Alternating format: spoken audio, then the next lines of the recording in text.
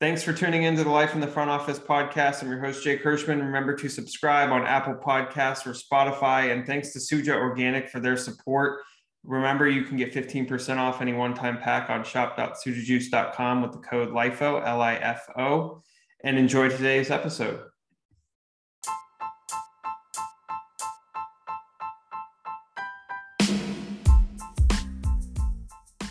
Welcome to today's episode on the Life in the Front Office podcast presented by Suja Organic. Excited to have my guest here in David Japulo with Tiger Tail Advisory, and excited to talk to him about his journey in the sports business world, about finding your niche and much, much more. So nonetheless, David, welcome. We'll get into kind of where your journey has GPSed around the globe. Not many can say that.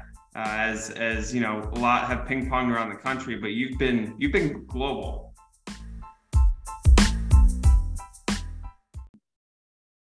Thanks for having me, Jake. Really looking forward to our discussion. Yes, I've been abroad for about 15 years and now back in the U.S.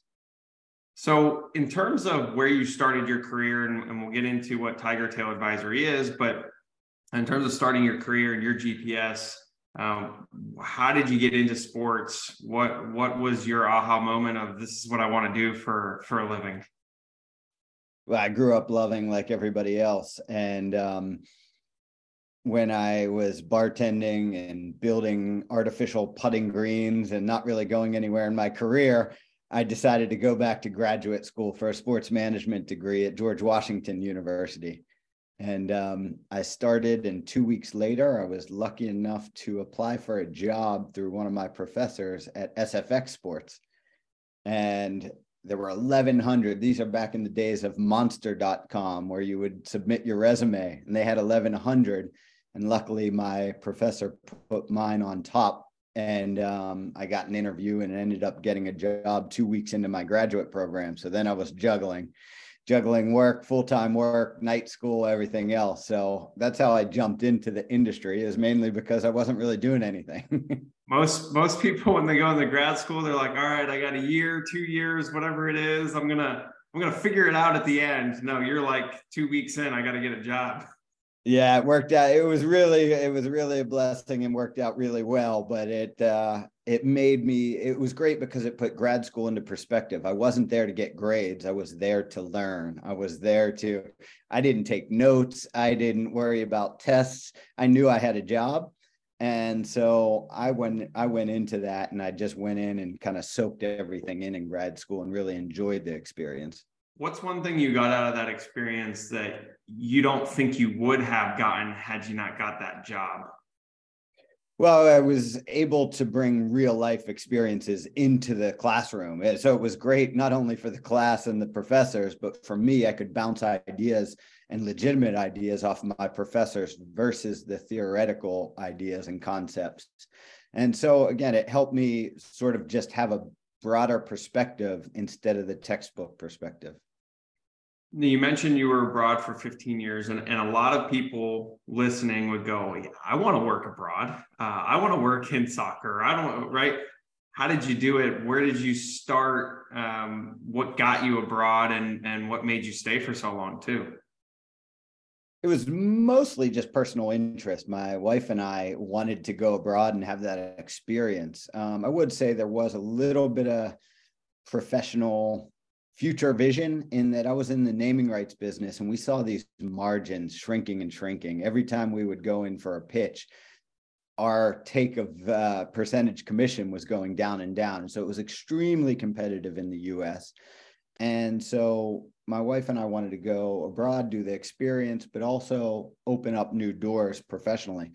And so we took a month. It was November 2007.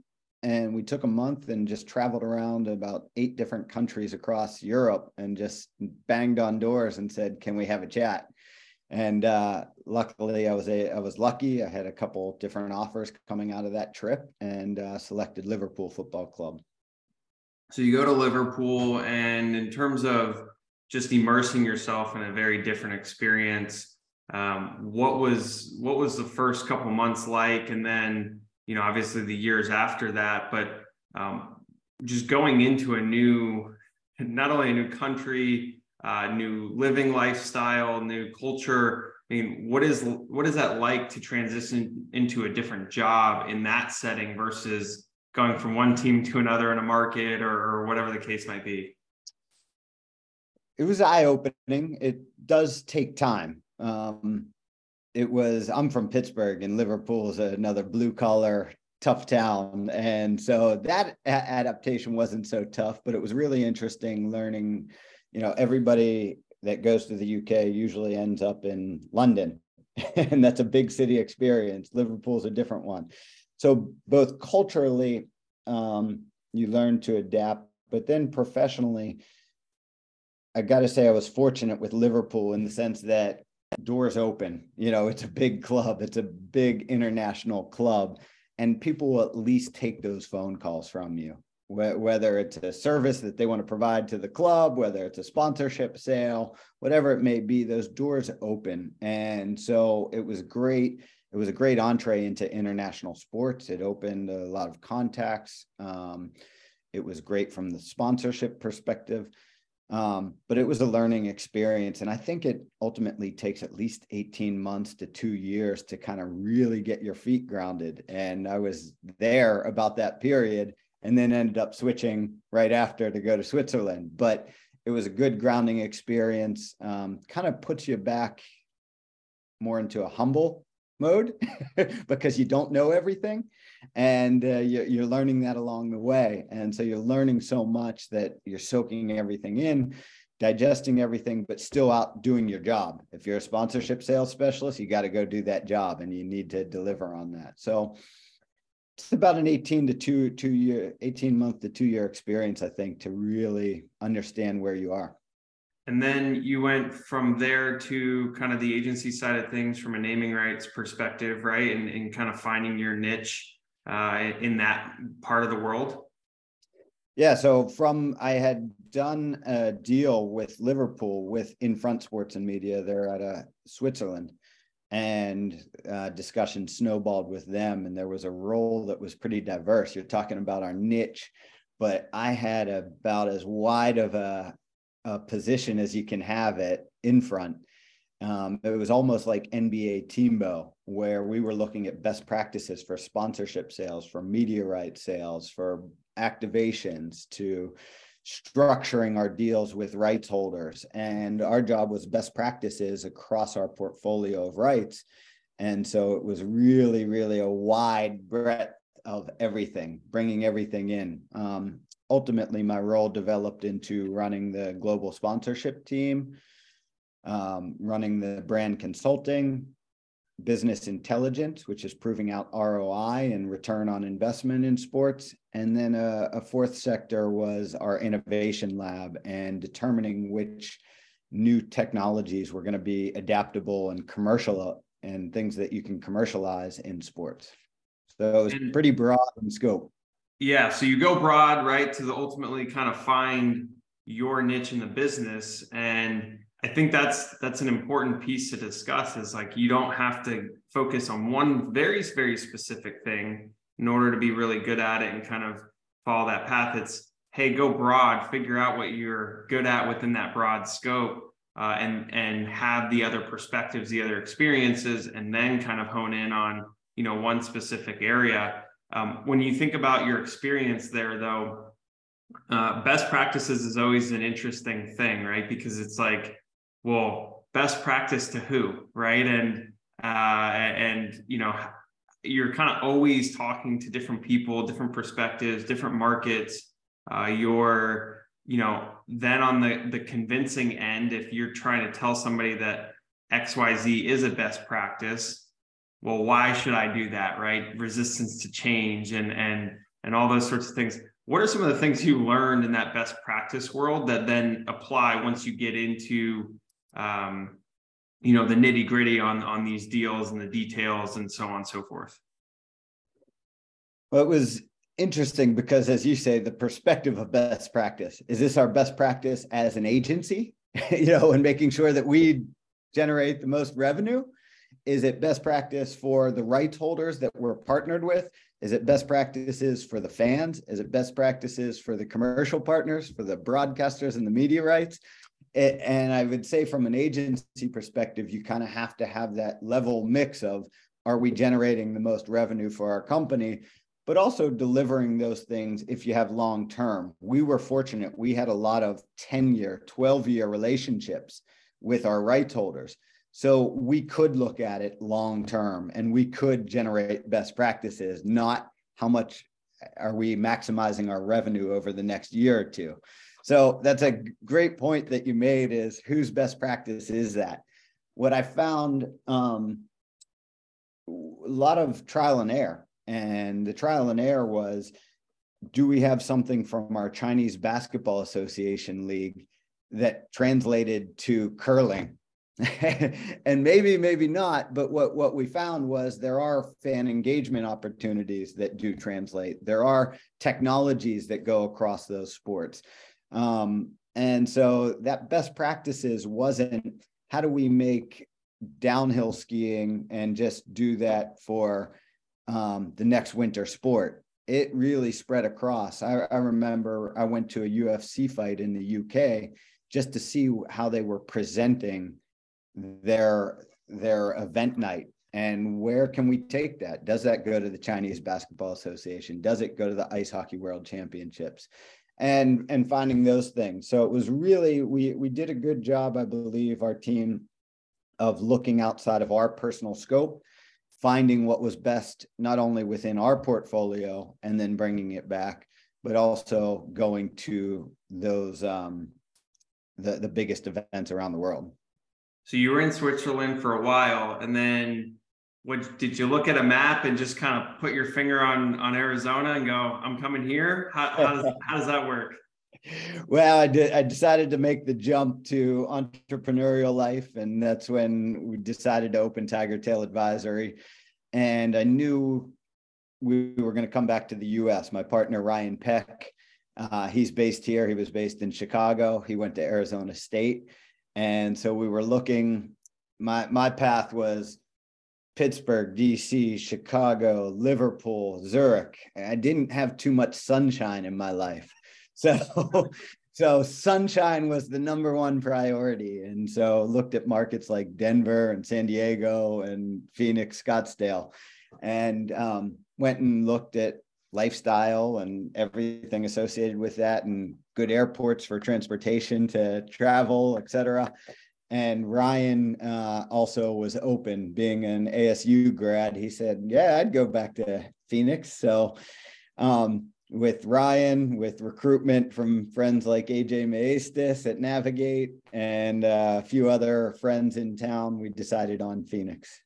Well, I'm glad that I was able to meet you here out on the pickleball courts, and it's always a good time on the hiking trails. But I think one of the neat things that you just mentioned, right, is you weren't necessarily, look, as an entrepreneur, you can live wherever, right? But you're also thinking about lifestyle, family, and just what else encompasses in your life as you're, going throughout your journey and your GPS.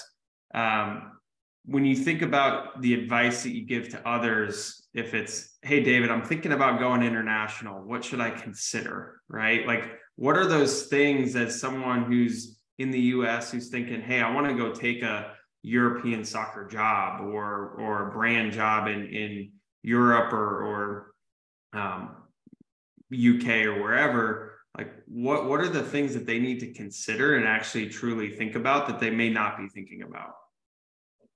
There's a few things. One is you need to get the right visa. So how do you get that process? How do you get in there?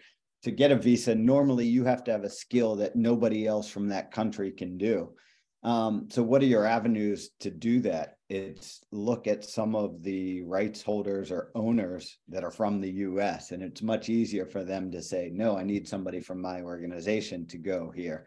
So you can look at, all the football club owners that are American and kind of get on their package going over there. The other thing is, it goes back to what we were discussing earlier, is the niche. You need to have a niche to get in there. I love having the broad experience because I'm curious about learning all these different areas of the sports and the business, and most people are. but you need to have a reason why they're going to hire you. You have to be the best at something. I remember when I was interviewing, I had a naming rights background, and there was no naming rights really in Europe at the time. And I had on my CV resume, 7 steps to naming rights sales. And I didn't do that intentionally, but I found out everybody was asking me, what are those 7 steps? Could have been 14, could have been 2 steps, didn't matter. But people were interested. What are those 7 steps? Like it was a magical secret. It's almost like clickbait on the internet.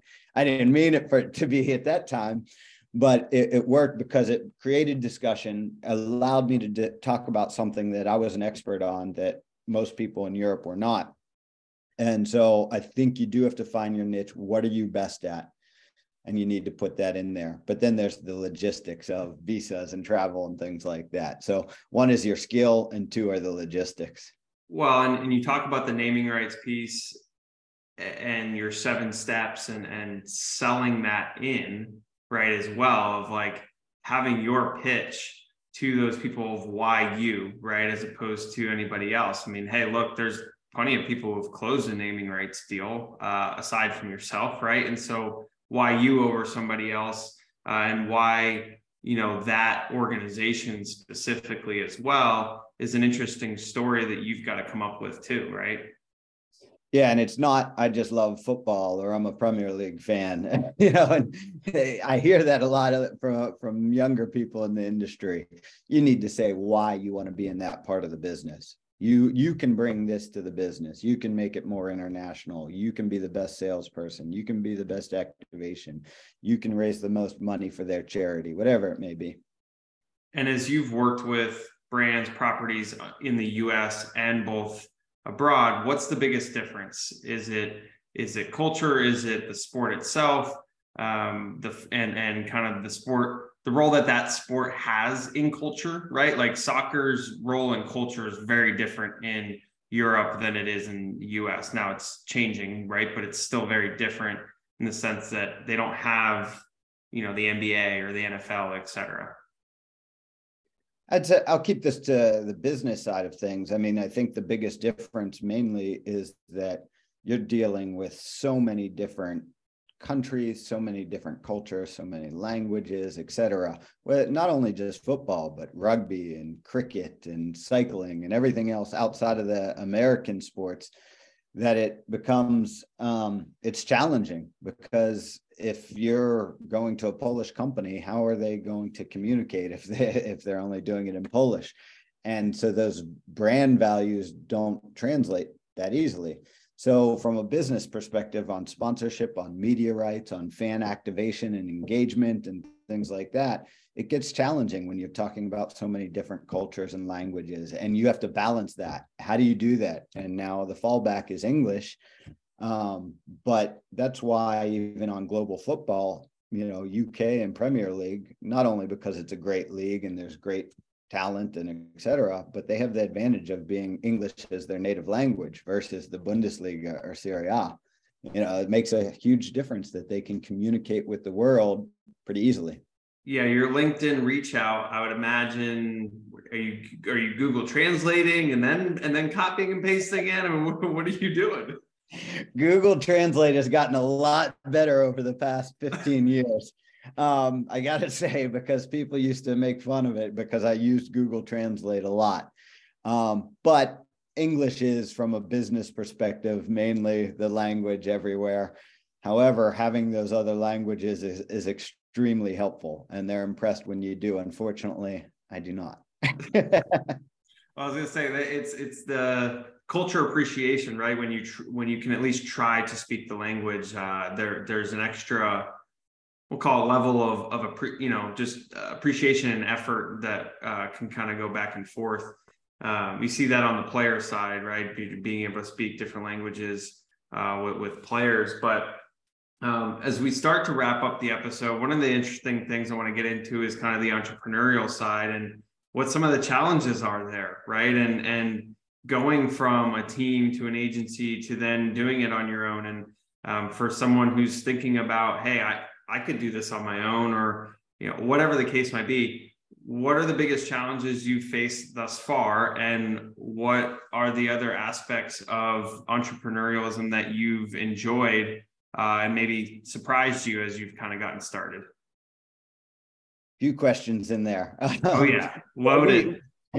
We started Tiger Tail because of the challenges we've seen that brands, rights holders, and investors make when they go abroad. And whether it's US going internationally or internationally coming into the US, we see the same mistakes over and over and over. You can go and Google any of the brand mistakes in translation, and you'll see McDonald's mistakes and Coca-Cola, the biggest and greatest companies in the world, making those mistakes when they go into new markets. Well, we look at it from the sports marketing perspective, and this was exciting. So it goes back to the niche that we're talking about. We are broad. We're helping brands, we're helping rights holders, we're helping investors, we're doing events. So we're broad for being a small advisory firm, but our niche is gaining traction in new markets. And it's a nice niche that we've just seen too many mistakes happen over and over. So we want to help those three verticals get into new markets effectively and efficiently, because they are spending so much time, so many resources, and they're often losing credibility when they go in because it takes so long to get their feet under them. So that's why we created it. For me, the entrepreneurial journey is pretty exciting. The thing that I love most is not sitting in meetings, meeting. By far my favorite thing. Every minute that I spend working, I am working on something specific to help our clients, to help grow the business. The downside of that, the other behind the scenes admin stuff, when my computer goes down, it's not fun to have to deal with it. You don't have IT to help you. That's not no. That is a royal pain. Yeah, you gotta go buy a couple more hats, write IT on one of them, put that on, and try and fix your computer. Maybe it'll make it smarter, right? When you talk about brands, properties, going into different markets, and again, without giving all your secrets away, what is one, like, for someone who's like, well, what mistakes are people making going into different markets, or how, like, what does that even look like? And you're talking about expansion, but also brands entering into different markets that they've maybe never been in. Talk a little bit about perspective of the scope in which these clients that you're working with and what they're dealing with. Sure. If you have a brand that's coming in to sponsor, one of the things that we see most often is they fall back to what they know and what they're comfortable with. So the example of American brands, they often fall back to NBA internationally, which may or may not be the right platform for them. They fall back on golfers because it's an international sport, or tennis. They invest in those areas that they know. And that's okay if they need it to be relevant back in the US. But when they go into Asia, they're not really considering badminton.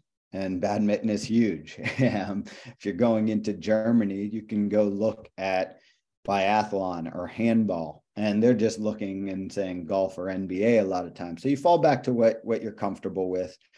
And then you also make the mistake often of thinking that your best practice works around the world. And that's the second biggest mistake that I see, is you might have a very refined process in how you do things in your home country. Again, we'll just use the American example.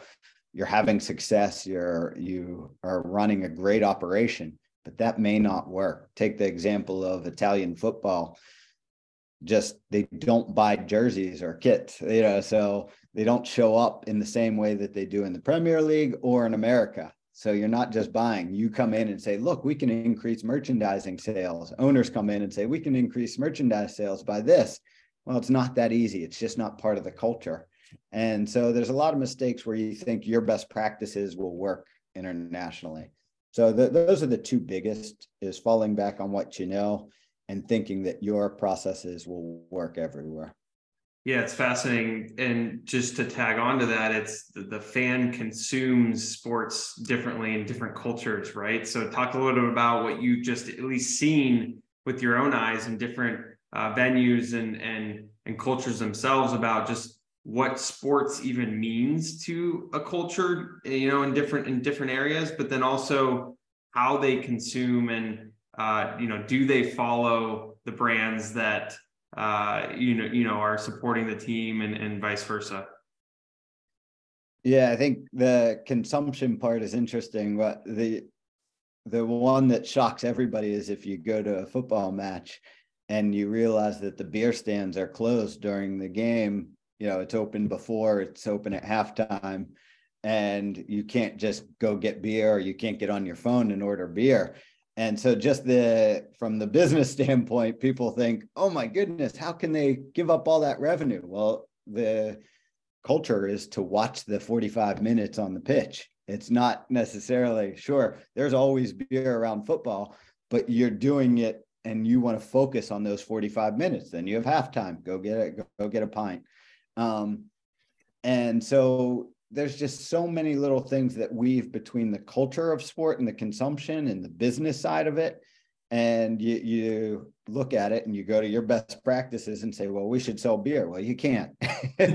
And so there's a lot of that, but also just the consumption. You look at global football, but even the other, what we would call niche sports of cycling and rugby and cricket and these other things, they are huge. And in particular countries, the consumption on TV, on social media, through your own friend networks and your own WhatsApp groups, et cetera, that happens just the way it does here with NFL and NBA and Major League Baseball. So that's all happening. And I would say there's also a little bit more maybe experience in some of those niche sports like cycling.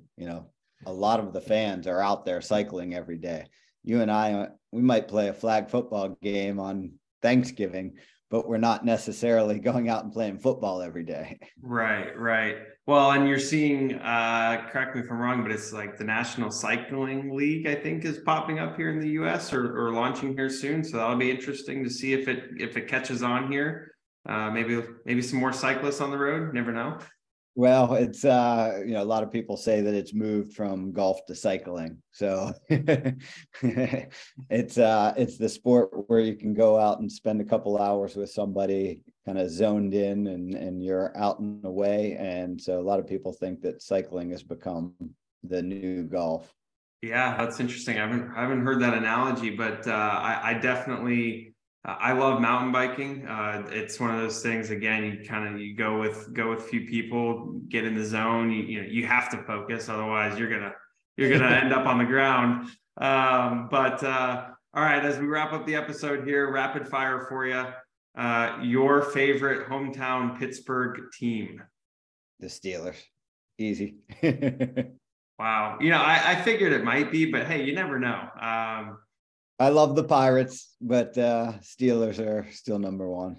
All right. If you're going to Primanti Brothers, what sandwich are you getting? Not a healthy one.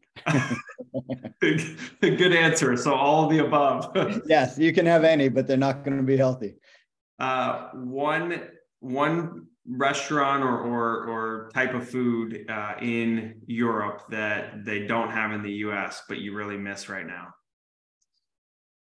Well, I was living in Switzerland and they have it in the US, but it's not of the same kind. And that's just fondue, cheese fondue. They have fondue, they have melting pot and cheese cellar and all these fondue places in the US, but the cheese isn't the same. Got it. So whenever I go to Switzerland, got to get cheese. That's name of the game. Got it. One stadium you've been to that just blew you away, favorite by far?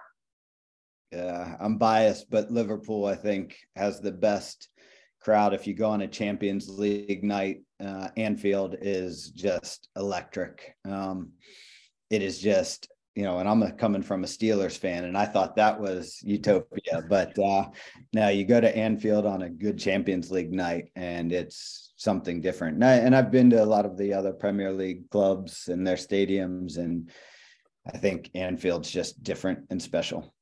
You mentioned badminton, rugby, cricket, a bunch of these different sports, right? Handball. What's one sport, again, you followed, you know about culturally, but you've never actually seen live that you want to? Ooh.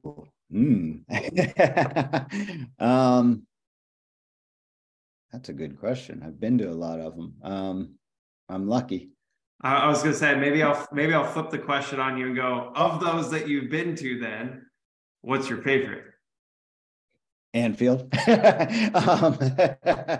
Anfield definitely is. No, you know what's an interesting one, which people may not expect, is ski jumping. It's just such a great atmosphere. You're out in the cold, you're bundled up, and you're sitting there having drinks, and there's a lot of noise, and there's cowbells, and it's just a unique atmosphere. I don't want to go do it every weekend, but it's a fun atmosphere to go to a ski jumping event. Last one for you. If there's a brand, property, you name it, that you want to work with that you haven't yet, what would it be? Augusta, the Masters. That's the golfer in you. There you go. There you go. David, really appreciate the perspectives, the insights, sharing your journey, your experiences abroad, and how you kind of went about finding your niche. And definitely we'll look to have you on in the near future to tell us some more stories. A lot of fun, Jake. I appreciate you having me. Thanks a lot.